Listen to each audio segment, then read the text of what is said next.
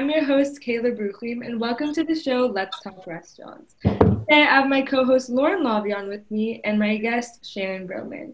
In today's episode, we'll be talking about El Pastaio. So, starting off with Shannon, what's your favorite thing to order from this restaurant? My favorite thing to order from El Pastaio is their Justin Bieber pasta. Nice. Really good. The sauce is really amazing. I agree with you. So, do you recommend going during the daytime or the nighttime? I recommend during the nighttime. And why? Because it's just better. Like the mood is just better when you go there at nighttime. I just recommend it. So, how do you feel about the location? It's located on Cannon. I feel like it's a good spot. It's next to everything, and it's just a good spot. And have you been since Corona's open? Like Corona's happened, is it open? Do you know? Yeah, it's open. It's outside dining. So Yeah. have you been? Yeah, I've been. Do you think they're sanitary in everything they do?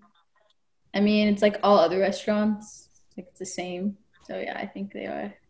And finally, is this in your top 10 favorite restaurants? Yeah, it is. Okay, so I'm gonna pass it over to my co-host Lauren. Lauren. Hi, Shannon, what else do you order from El Pastaio instead of the Justin Bieber pasta? The penne pink is really good. The pink sauce penne.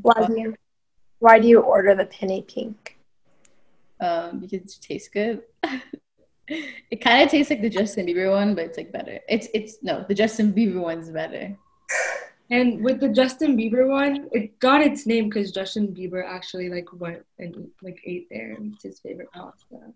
You guys knew that. It's a fun fact. So that's all for this week's episode of Let's Talk Restaurants.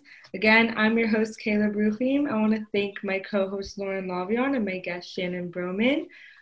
If you like this podcast, just give it a like and subscribe. And that's all for this week. We'll catch you later. Bye. Bye. Bye.